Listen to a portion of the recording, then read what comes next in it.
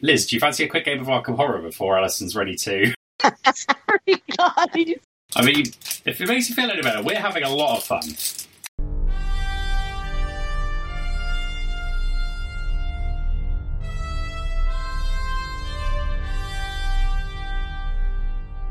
Hello everyone, and welcome to episode 4 of Octothorpe, a podcast about science fiction and science fiction fandom. I'm John Coxon. I'm Alison Scott. And I'm Liz Batty. And we are coming to you 2 weeks after Easter, at which we had our first live show, which had many comments in the chat, as some of our favourite podcast hosts say. How did you feel that the live recording went? I thought it was full of drivel and distractions and people not really keeping on topic, and it went on far too long. And then when I listened to the edit, it sounded more or less all right. So I think that's what we're aiming for, right? Yeah. And Liz was good.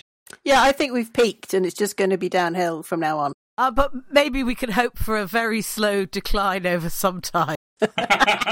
So, EasterCon had a variety of virtual components this year, owing to gestures out of window. How did we think the Zoom bid session? I think they put a load of work into it. I think Keith Smith and his team essentially stepped up to the plate and worked out how they would do it and make it work well. And it did work well. It seemed to run very smoothly. I think it was obviously a very different sort of experience for the people presenting, especially poor Phil, who's been sick with the plague and sort of came off his deathbed in order to do his presentation for 2022. But I think the actual mechanical running of it in many ways worked better than our regular bid session, which I think is something that parliaments around the world are finding as well, that it turns out that when you stop people catcalling and interrupting and generally acting like loons, you get a better democratic outcome. I think in some cases it was quite hard to do the questions by text, because if you're doing them live in the room, people can get a lot of context from you and the way you say it. And I think there were some questions that maybe got misunderstood, or we did not get quite the answer that the questioner was looking for. But other than that, it was pretty good. It was a good start. It meant I could go to the bid session, which otherwise I would not have been doing. So that was quite nice. And did you vote for an EasterCon? I did vote for an EasterCon. Yeah, I mean, essentially it's back to Birmingham again. I don't mind the Birmingham Hilton. Perfectly reasonable place for an EasterCon. We didn't go this year, so let's go next year. For those who don't know, the 2021 EasterCon will be Confusion in 2021. It will be held at the Birmingham Hilton Metropole. The guests of honour, as far as we remember, were Dan Abnett, Nick Vincent and Dave Lally, but the list is not on the website yet, so we apologise sincerely if we have forgotten one. I am excited about Confusion, but one thing I do want to touch on is that my understanding is that the Birmingham Hilton Metropole was chosen as the location before the COVID-19 situation arose. And so it's interesting that this, I think, was the first time we would have gone back to a hotel in back-to-back years for a long time. I think it's happened in the dim and distant past, but what do you think about having EasterCon in the same place 2 years in a row? I think it's becoming increasingly difficult to find hotels. The other thing that was announced at Easter was that Phil Dyson is kind of a bid presumptive for 2022, but didn't want to bid because he hasn't nailed a hotel down yet. And I think some of the sites that we might have used in the past are not acceptable to us now. Some of them are out of our price range now. The EasterCon becomes more demanding in what it needs every year. EasterCon it's kind of stable in size. You have to actually work to prevent it from growing, but it's around about 1,000, which is quite a difficult size to put into hotels in the UK. And so there just aren't that many sites. And I think Liz said, the Hilton Birmingham Metropole is a perfectly good site, but in fact it was quite a lot better than that last time we went. It really did have, apart from being on a motorway junction, pretty well everything you would want an EasterCon site to have, like local shops and restaurants and beer and good cheap food and plenty of function space and plenty of bedrooms, to the extent that they don't have to use an overflow. Everyone always gets into the hotel. And I think that's quite compelling. I can see that, having negotiated it once, I can see that Vanessa would want to go back. The other thing I wanted to say about Confusion 2021 is that the other thing I want to talk about Confusion 2021 is that although Vanessa is chairing again, it's otherwise a different committee. She's got I think a couple of the same people working on the convention, but the overall committee has new people on it, and in particular I don't think it's got its programme head in place yet. So it's a different committee to the committee that will go to give us the EasterCon this year. Yeah, you're right. I'm probably a little bit unfair to the Hilton. It was noticeably better last time we went than the time before, because a lot more shops and restaurants and everything have grown up around that development. So it's less kind of in the middle of nowhere and there's nowhere else to go and eat, and more in the middle of other things. And I think that made the hotel more competitive about feeding us, because we actually have other options. They're not the only game in town. It also has extremely good transportation links as well. Yes, it does. And I think one of the things I remember about the first time we went was that the food situation was not really very good. And the most recent time we went, it was a lot better. So I agree with you that the growth of the complex nearby, it's got a Nando's and a Pizza Express and other chain restaurants. So it's nothing particularly to write home about, but it just gives you a lot more option than you had before. It also has one of the best restaurants in the Midlands. So it actually, as well as having its cheap restaurants, it's also got a couple of really high-end restaurants. So it was filling that niche for people who wanted to go and do a bit of fine dining as well. Excellent. And it does have very, very good function space. In fact, it's got more function space than an EasterCon can use, which is unusual for a hotel. The other thing that had changed in between our two more recent visits is that they'd had the furries, I think, a couple of times, and I think the furries are more or less exactly like the EasterCon, except with more fur. And so they really knew how to serve a crowd that was like that. Yeah, I think as hotels get used to conventions, they get more and more keen to have conventions, because I think conventions are a usually relatively well-behaved group of people who will spend an inordinate amount of food and drink while being very polite and quiet. I think that was clear in the difference between the Hilton the two times we went. And I think it stands in stark contrast to the Radisson Edwardian, which was one of the common EasterCon hotels of yesteryear, because they got progressively worse and always treated the convention attendees as a lower class of hotel guest than the non-convention attendees, which I think left a very poor taste in the mouth and led to an awful lot of dissatisfaction with that as a venue. So I think the Hilton Metropole does a much better job from that perspective too. I'm happy we're going back. I really like that hotel. I find it very easy to get to because it's a direct train from Southampton. There are lots of hotels around if you don't want to stay in the Con Hotel, but there's plenty of room in the Con Hotel if you do. And it's generally a very good location. So I am excited to go in 2021. I just want to go to an EasterCon anywhere, anytime, ever again. Oh, sorry. Not Easter? I mean... one of the things that surprised me about the bid session was there was a question about what would happen if COVID-19 meant that there were still travel restrictions in place at Easter next year. And the ConCom said that they hadn't really thought about that and hadn't put any plans in place. What do you think about that? Do you think that's sensible? I was appalled by how little planning they did this year. I mean, obviously, having to cancel your EasterCon is terrible, but I feel that they could have done a lot more in the 4 weeks or 5 weeks between when they cancelled and the original dates to make sure that virtual events were happening and were encouraged, even if they hadn't done all the work of organising them themselves. What they actually did was sent out a thing saying, please don't organise any events because we're going to let you know, which was the exact opposite of what I think they should have done. I understand that if it had been my EasterCon being cancelled, I might have been too busy crying into my beer to think about what alternatives we could have, but it would have been quite straightforward to have set up social spaces, to have set a system in place so that panels could have happened, to say, we're going to have some chats about some topics you might be interested in that you could sign up to be on a panel on or something like that. And they could have done all of that and they didn't do any of it. And that was for this year. So I was very keen to say EasterCons or all conventions in the future should have some planning arrangements for this sort of thing and should be planning to do virtual things so that they can switch if they need to. And I was surprised that they didn't. I feel that they missed an opportunity. I feel that although, as they said, doing it properly can be quite expensive, you can do it improperly with not a lot of work, as we've all discovered in the last 6 weeks. I think I'm not surprised that they didn't do anything, because I think that it was very clearly a big shock to everyone that this developed as quickly as it did. Like, intellectually I knew it was going to, but sort of emotionally I think it really hit me that, like, this is the first Easter for a very long time that I've not gone to an EasterCon, so that was a bit of a shock to the system. And so I think I can understand why they might not have been able to arrange anything this time round, and I appreciate that's a very hard thing, and I appreciate that could have been very fraught.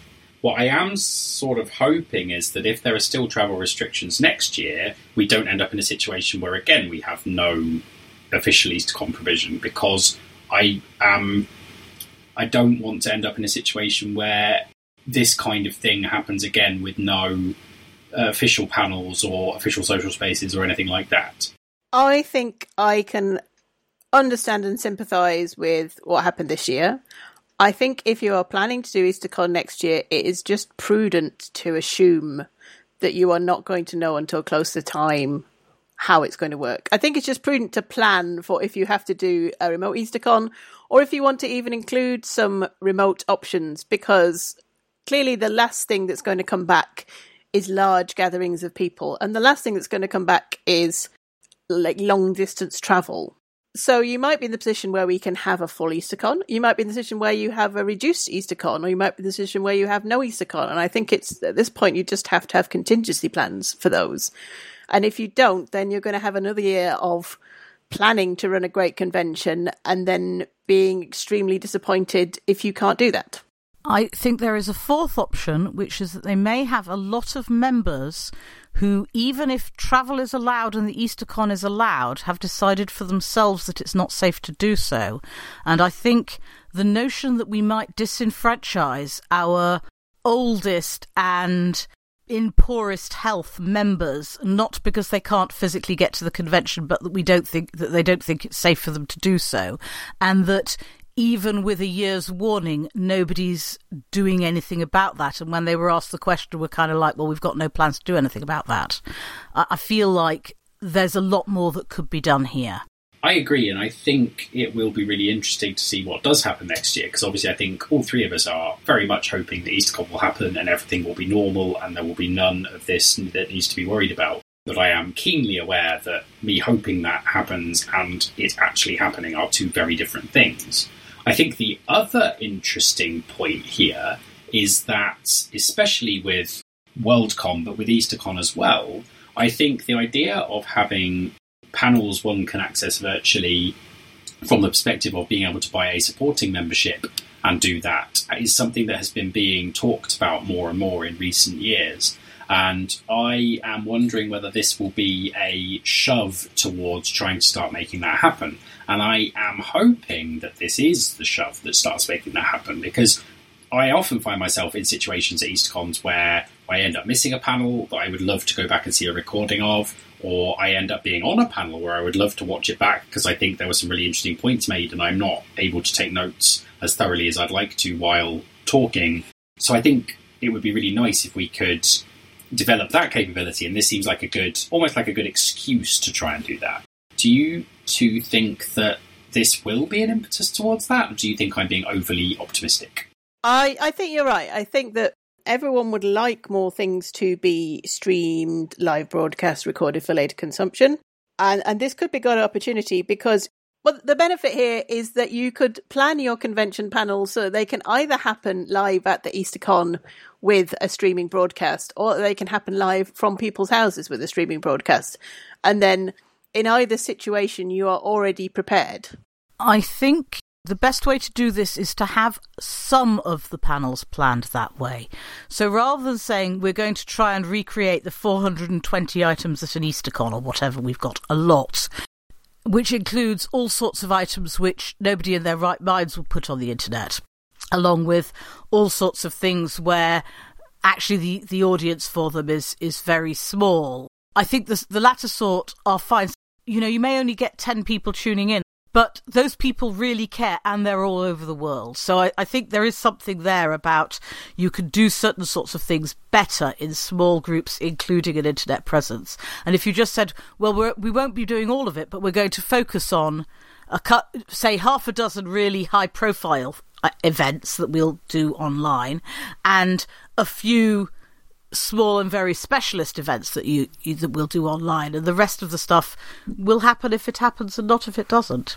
I think that's very true. And actually, I spent 2 days this week doing 2 full-day training calls, which all took place on Zoom, and it was incredibly tiring, and I would never voluntarily do that for an EasterCon. So you don't need to stream 420 items, you need to stream 20. Maximum, yeah. Because I think if I was going to do that, I would be streaming the big guests of honour, panels and talks, because oftentimes what happens is I'm torn between an interesting little niche item and the interview with John Scalzi. And if you stream the interview with John Scalzi is already going to be on his best behaviour because he is in that kind of work mode as a guest of honour anyway. And it means I can go to a small little niche panel that I otherwise wouldn't have been able to attend. So I do think there is an argument there that you can get around that by only streaming the big panels where you're already hedging your bets a bit. The other thing I will say is that I think that at the moment we have panels that are more intimate because we know they're not being recorded. And I think if you start recording panels, you will get a slight shift in what people are willing to say if they know they're being recorded, which I think would change the complexion of the panel slightly. It is interesting to note, I think I saw one of the people who works on Con Zealand saying that prior to the announcement they were going virtual, only 5 people who had filled out the programme survey had said that they did not want to be recorded. So I think most people appearing on panels are willing to be recorded. I think as long as they know it's going to happen in advance and can tailor their presence on that panel with that knowledge. I do think in some ways you'd lose a lot if you streamed the entire programme, but I wouldn't necessarily think that would be necessary. Although, I will say, if it was only available to supporting and attending members, I wonder to what extent I would be worried about guarding my speech, because if I know that anyone at the EasterCon can watch my speech back, that's not much more public than anyone at the EasterCon being able to come into my panel, but I don't know. Anybody at the EasterCon who has recording technology can then pass it on. In practice, everyone can record all the time anyway. You know, we've not really... People are very polite about asking if they can record panels, but anyone with a phone can record a panel. So we've not really been able to have the sort of freedom to have the late night drunken panels that were once a feature of conventions. That's not necessarily a bad thing, but I do miss them sometimes. Well, you do still get a couple, but I must admit I always prefer going to parties than panels when I want to have a drunken laugh. So the last time we were at the Birmingham Hilton, I went to a late night panel on, I think, administering the Hugo Awards, which sounded like an incredibly dry panel, but was actually a really great one.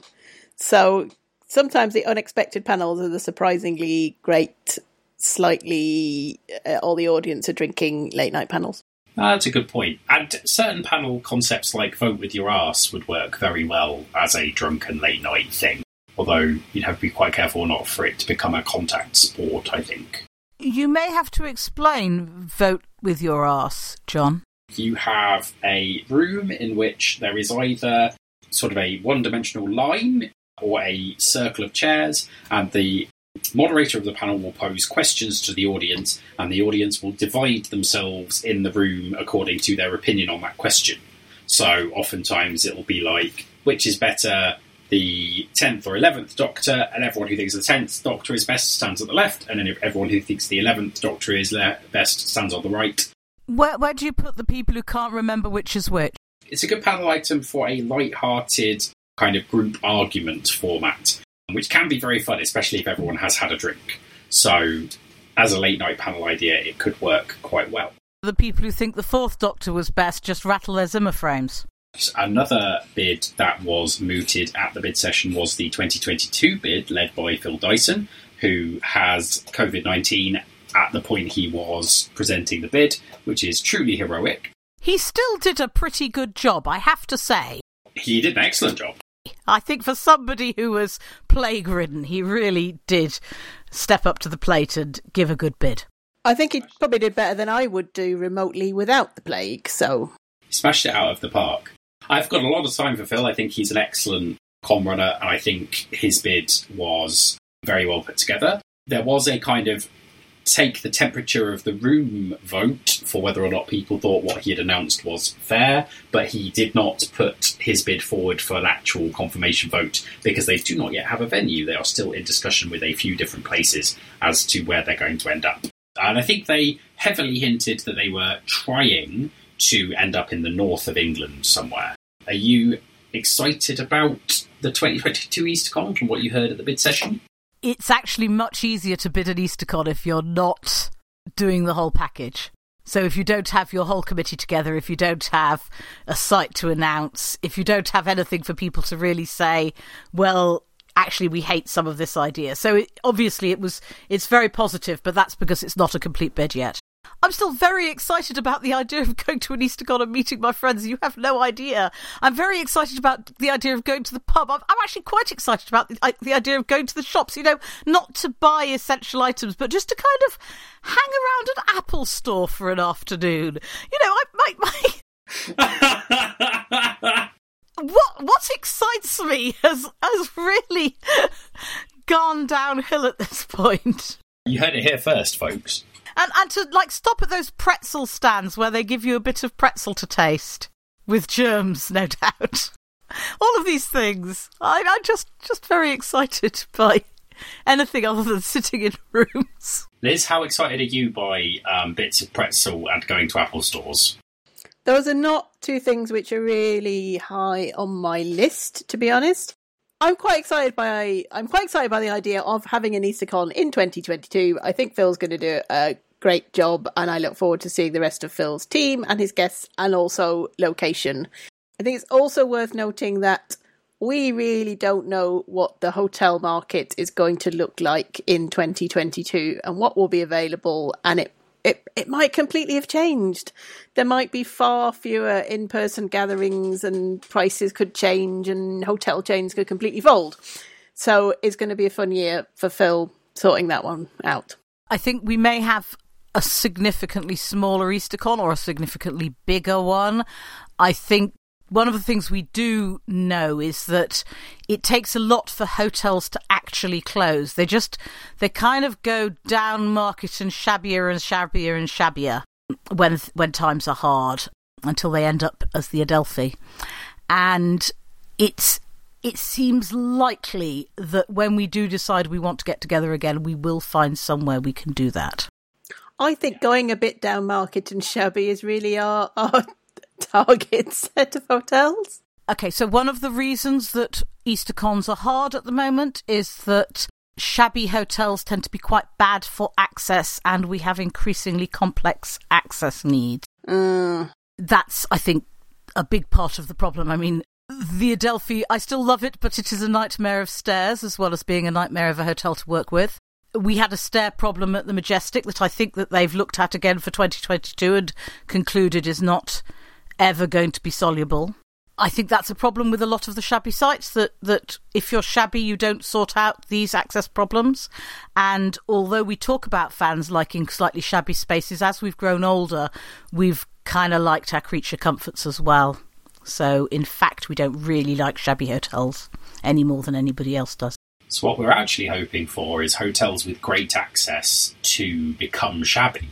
I think it will be interesting to see if some of the high-end conferences do go virtual, whether there is scope to use the sorts of hotels that are just completely out of our league at the moment, that do exist. Yeah, that's fair. It will be interesting to see how that happens, I think. Over Easter weekend, there were a plethora, a myriad, a veritable smorgasbord of virtual activities arranged by a host of good people, including our very own Alison Scott. So, what virtual pursuits did you go to? I think we mentioned a lot of them on the podcast, but what did you go to, and what worked and what didn't? I didn't go to any of the programme, but I did go to a party every single night. So it was a lot like a real EasterCon for me. I did go to the bidding session, but apart from that, I didn't get to any programme. I don't think there was any programme, actually. I think that's the problem. And I discovered that drinking a very large amount of beer in the vicinity of my extremely expensive work computer is probably a terrible mistake, and I may need some kind of beer ingestion system that doesn't involve leaving open cans of beer on my desk in future. You need one of those hats with the 2 cans of beers in the straw. For example, I'm not sure how that would go with the whole headphones and microphone and pop filter. No, this is a new market. Headphones with built-in beer holders. Yes, we have invented a thing. Well, we have the idea for an invention. We will patent it, and Octothorpe will be forever remembered as the inventor of the podcaster Beer-O-Matic 3000. I also went to parties. I don't think I went to as many parties as you. Did you go to the Dead Dog? I didn't find out about the Dead Dog until afterwards. I did go to the Dead Dog because I did find out about it, but one of the things I established when I set my party up was that you have to be quite assiduous in telling people that events are on in Facebook. I got to the point where I was worried that Facebook were going to send the police round, because every time I went into my Facebook event for my party, it flashed up increasingly strident warnings saying you're not supposed to be gathering, you should not be having events of many people. And there didn't seem to be a box to tick to say, it's on Zoom, you idiots. I kind of publicised my party very hard, much more than I ever would a real party, where essentially you have to be chatting to me and then I give you party invitation. But I kind of told everyone repeatedly about it, and including people who were not on Facebook. And I think other people who ran parties rather relied on Facebook to show the party invite to their friends. And Facebook's terrible at that. So I think a lot of people didn't know about it. But there were parties there were parties every night, I think. And some nights had more than one party. Yes. I thoroughly enjoyed your Zoom party. We started the party at 9. I had some beer that I had bought from the pub across the bridge from me, which I believe I was talking about at the live recording. And then I had some beer, and then I had some more beer, and then I had some gin, and then I had some more gin. And at midnight I ordered pizza and ate some pizza. And I went to bed at 3 a.m, and then I woke up the next morning with a stonking hangover and no hotel breakfast. So it was almost exactly like a real Saturday night at an EasterCon, and I thoroughly enjoyed it. It really took all of the sadness out of my weekend. It was absolutely fantastic. So thank you very much for organising it. It was great. That's very kind. That was what I was hoping for. I was hoping that people would drink too much and stay up too late and have hangovers. There is a slight problem with Zoom parties, which is it turns out that if you drink too much and stay up too late, then gradually people from Australia and New Zealand, and indeed Thailand, start to join your party. And these parties could theoretically just kind of continue on in a never-ending cycle of debauchery through this method, though I think eventually Zoom throws you out going, you lot are a load of dirty stop-outs, ain't you got homes to go to? But then you could just start the Zoom again, so it's not too bad. So basically you're saying that Zoom is going to recreate, was it the longest party anyone ever had that flies around in the Hitchhiker's Guide? Yes. Randomly attacking places for party supplies? You're basically going to recreate that. I had a great time. I was reminded of, I think it was a few years ago, John, when you decided to stay up all night drinking at an EasterCon, and then we had breakfast together the next morning while you were extremely kind of passing from very drunk into slightly hungover, and the hangover was going to appear, and I was like just woken up and having breakfast. And I definitely recreated that experience at Alison's party. But it was fun, because if it was a party actually at an EasterCon, then I would not have been able to go. Was that must have been 2008, maybe? No, it was at the Park Inn, so it must be... Oh, okay. No, I do remember. We had breakfast with Sean Maguire, who was the guest of honour, because she turned up in the bar, and me and Alison and Claire and Jerry and a couple of other people who I don't remember had been staying up drinking. At about 6 a.m, Sean came down and asked, please tell me that you have got up early and you're not here from the night before. We said, we got up early. And she said, that's a lie, isn't it? And we said, yes. And then she sighed, and we eventually had breakfast. But that might not have been the same time. The problem with all of these stories is I was very drunk, so my memories are hazy. The Park Inn is a remarkable hotel because it's at Heathrow. It is possible to get caffeinated beverages made with actual coffee machines 24 hours a day without any difficulty at all. So at that point at about 3 a.m, where you go, unless I have a double espresso, I'm probably going to need to go to bed soon. You can have a double espresso and carry on. It is pretty fantastic. Was that the one you were thinking of, Liz, or was it a different one? I think it was that one, but I think what happened is you had like 3 or 4 different separate breakfasts. I think you had that breakfast at like 6 a.m. I think then you went for a nap, and then you got to have breakfast again about 10 o'clock. I mean, I'm not saying I'm a hero, but I'm heavily implying it. I remember that. That is possibly the most fun I have ever had at an EasterCon. Every time I've got to the stage in my life that every time I stay up all night drinking, I think, is this the last time I will ever stay up all night drinking? Oh. And it never is, or it never has been so far. Way! Well, that is a result, I think. And it was good because later on we were talking about it, and you arrived at about 2 a.m. UK time, and by that time I was half a pizza and many beers down, and it was very good to see you. I very hazily remember that happened, and yes, but it did properly feel like an EasterCon. It was truly excellent. In other news, things that have happened since last time we recorded, one of us needs congratulating. Congratulations to Alison Scott for being this year's Guff winner. Yes, I'm very pleased, and I am quite pleased that it wasn't close, that lots of people voted, and lots of them voted for me, and I do appreciate that. That is lovely. I'd been a bit worried because I ran because one of my nominators kind of twisted my arm up my back and said, you should really run in this race. And that was because I was worried that there wouldn't be candidates, and then there ended up being 6. So I was like, and then there's a whole lot of complexity around this because given this is the first Guff race since my youngest child turned 18, and given my druthers, I wouldn't have chosen to go to a Worldcon in Australia and New Zealand. I'd have chosen to go to a national convention because Worldcons are kind of more the same anywhere, whereas if you go to a national convention or a large regional, you really get to meet fans in the area doing fanish things. But because of various personal crap that's going on in my life, I wasn't sure I would be able to run in a couple of years or 3 years or whatever. So I am now committed to virtually attending Con Zealand, which I'm very much looking forward to. And I'm going to talk a little bit about how I'm going to do that in a second. But also, I will make a real trip to Australia and New Zealand, hopefully next year. I mean, I'm not going to go until it feels like it's safe to go. So that might end up being, I mean, I hope it'll be next year, but it might be 2022. But I'll go when I can. And I'm really excited to have won, and thank you everyone very much for voting for me and putting your faith in me as a FanFun delegate.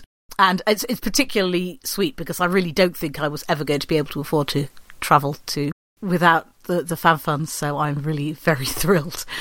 I am planning a virtual trip. So what I'm going to do is I was going to go for 3 weeks, ending 2 weeks in Australia and a week in New Zealand, plus travel, ending at the New Zealand Worldcon. So I'd have had the Worldcon and then 1 rest day and then flying home. And so I'm going to take that exact period of time. And if you are any part of any Australian or New Zealand or somewhere who can reasonably visit it on the way as a stopover fan group, I would like to have a virtual meeting in your area, and I'd also like to do the virtual tourist attractions in those areas in the period leading up to Con Zealand. So I'm hoping to meet with as many fan groups as possible and as many fans as possible and do as many of the experiences virtually that I would actually have been able to do if I'd visited. So that's kind of the plan. Excellent stuff.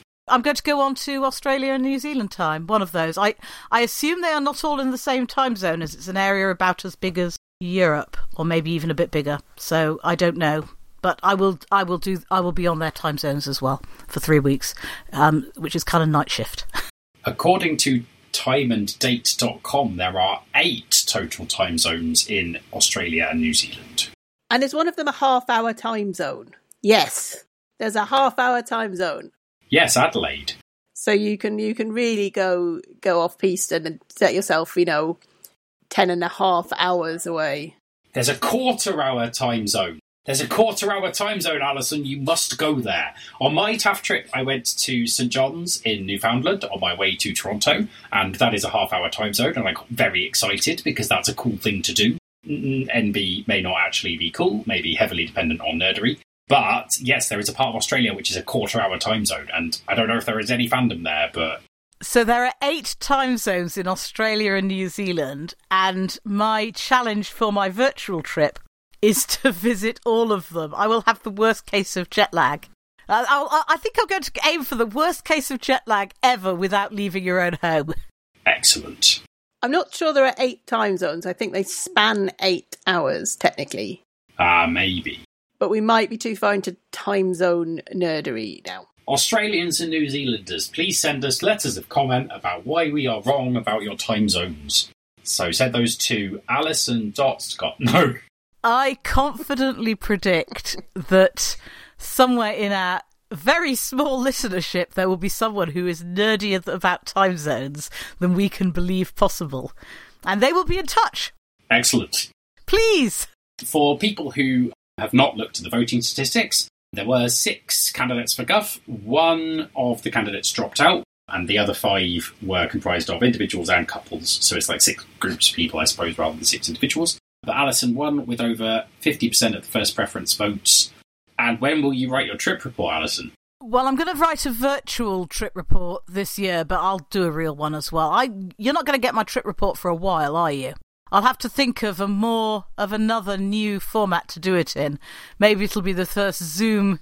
No, it'll be the second Zoom trip report, won't it? Me and Anna Raftery have been doing Zoom videos in order to do Anna's TAF report. So Anna went to Mid-Americon 2 in 2016, which was in Kansas City, and she was the TAF winner. And so I interviewed Anna on Friday as we record, that was 2 days ago, talking about the first leg of her trip and her reasons for running for TAF and how she found the experience of running. And I think that went really well. We had about 20 listeners live, and the video, audio and transcript thereof will be made available for a small donation to the fan funds when we've done the whole trip in conversational form. I wanted to explore what the format of a trip report could be, because obviously the original trip reports came out of fanzine fandom in the early to mid-50s.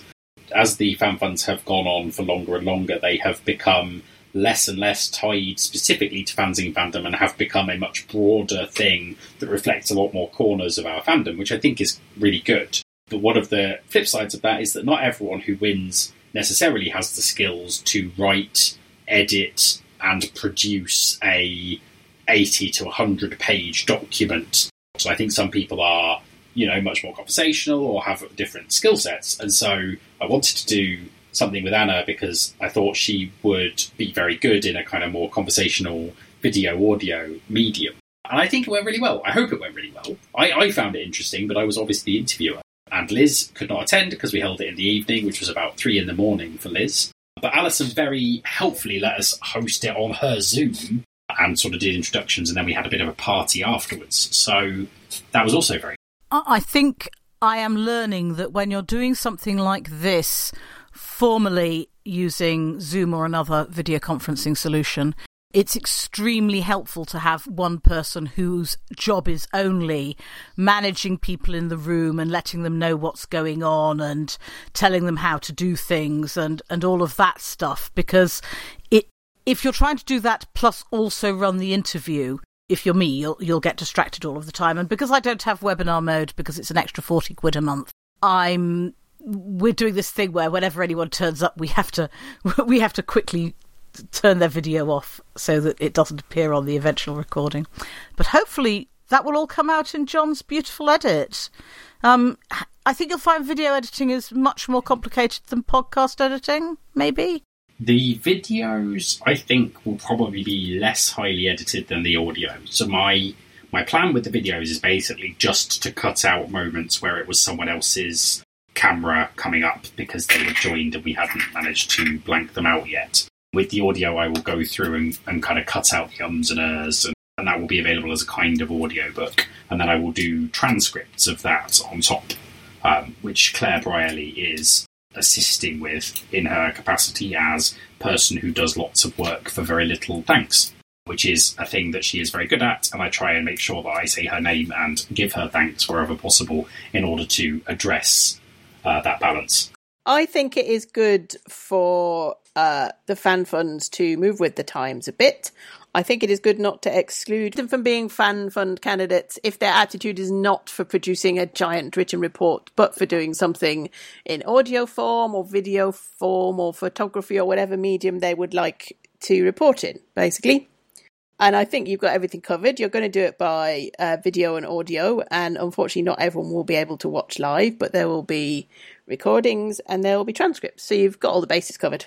Yeah, we are, I think, also going to try to do it at different times to make sure that different recordings can have people from different time zones. But I suspect most of them will be at times that US people can turn up, because obviously TAF is most interesting to Europeans and people in North America.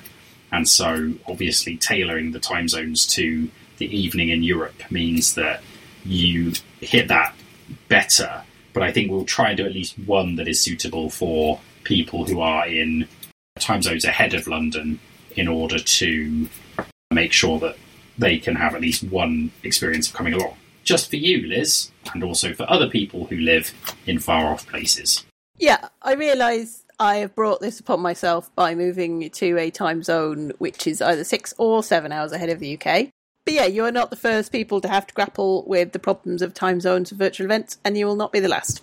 We will not. And I suspect we will come on to discussing that a bit more when we touch upon Con Zealand in the next episode. Do either of you have anything else you'd like to say about the fan funds? I think this is probably a good point for you to mention your trip report, your imminent trip report, John. So I have written a trip report. It is 90 pages long and somewhere in the region of 25,000 words, and it is very almost finished. It only needs 2 more pieces of art, and one of them is being constructed by a Alison Scott of Walthamstow. So Alison, if you could sort of get your finger out a little bit, then I can get my trip report out. Okay, so there's a slight catch, which is that this weekend, a lot of the time that I might have done that has been doing things like helping with Anna's TAF thing and recording Octothorpe. And in fact, I've had 4 kind of very work-like Zoom events where I've been responsible for managing the structure of the event this weekend, which seems like more than you should have to have. I feel like I've discovered a new skill that's apparently a paying job skill in this new world, except that I don't really want to do it for pay because I was very happy selling crap on the internet. So, Anyway, so yes, so I'm sorry, I will get my figure out, but possibly still not this weekend. So, soon, real soon now. As you've missed the EasterCon deadline, you don't really need to get it out before Con Zealand, do you? My new plan is probably to do it next year, because next year will be the 10th anniversary, and that seems like if I'm going to do it late, I might as well do it properly late. But Anna's report, so for those who don't know, who aren't as read up on the various fan funds as I am, having been an administrator, there are bounties available for submitting trip reports. There is a bounty from a American organisation, and there is a bounty from a Canadian organisation. And when I have remembered their names, I will put links in the show notes. The Canadian one has a 5-year deadline, and the American one has no deadline. So I will get the American one, which is $500, and that will be $500 for TAF. The benefit of doing Anna's this year is that as long as we get it finished by the end of the year, she will come under the deadline for the Canadian bounty as well. So that will be $1,000, I believe, for TAF. Is that 5 years from the date of trip or 5 years from winning the fund? This seems more relevant than it might be. It would be, as long as we do it by the end of 2020, they are the same. Both of those will be true. I actually don't know. I assume it's from the date of the trip. Yeah, I'm just slightly worried about this for my guff thing, though.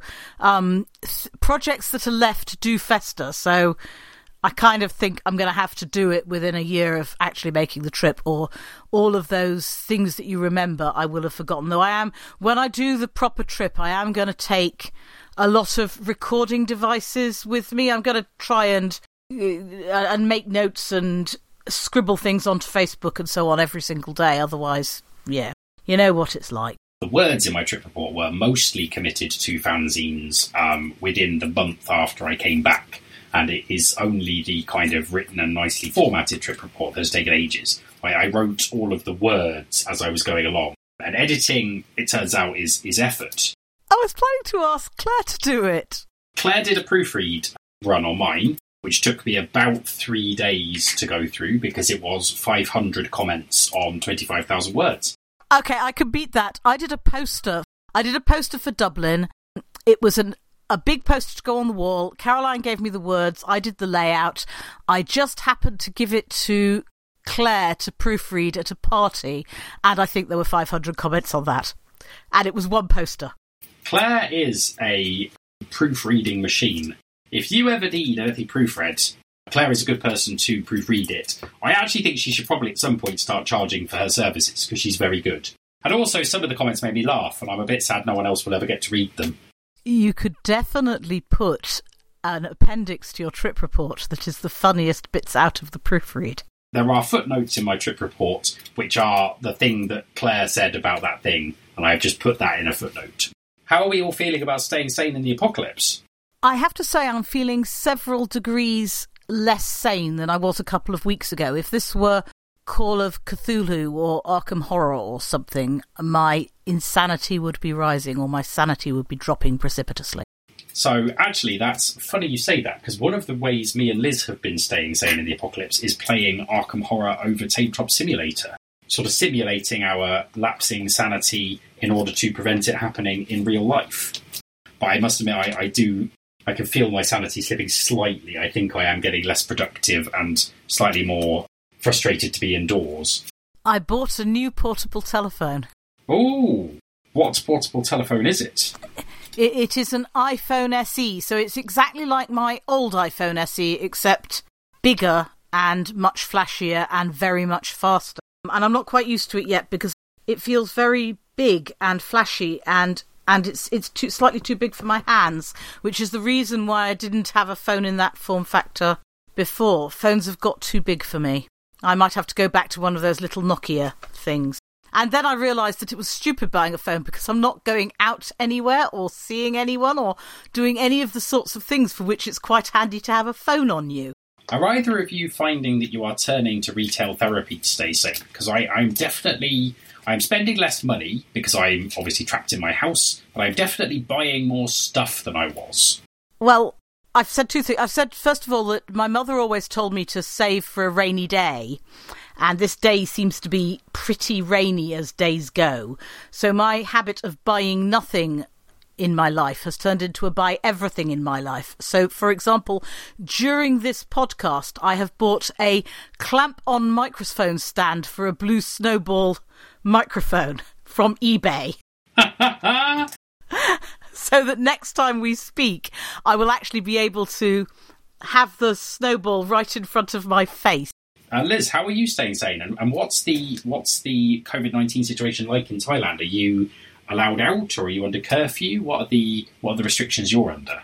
I can't go out between 10 p.m. and 4 a.m, which is fine because all the restaurants and pubs are shut anyway, so you're not going out drinking. You also can't currently buy alcohol, but fortunately I laid in a stockpile of gin.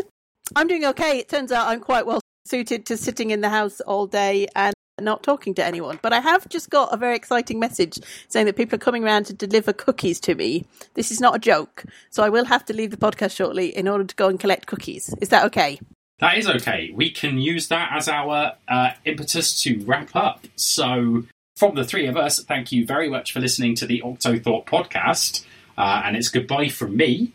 And it's goodbye from me.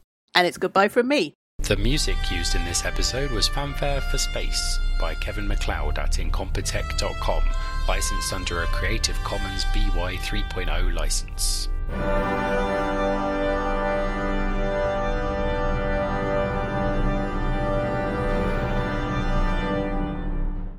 Excellent. Well, we will speak to you soon, Liz. I hope the cookies are lovely. Please send me a picture of them so I can put it in the show notes.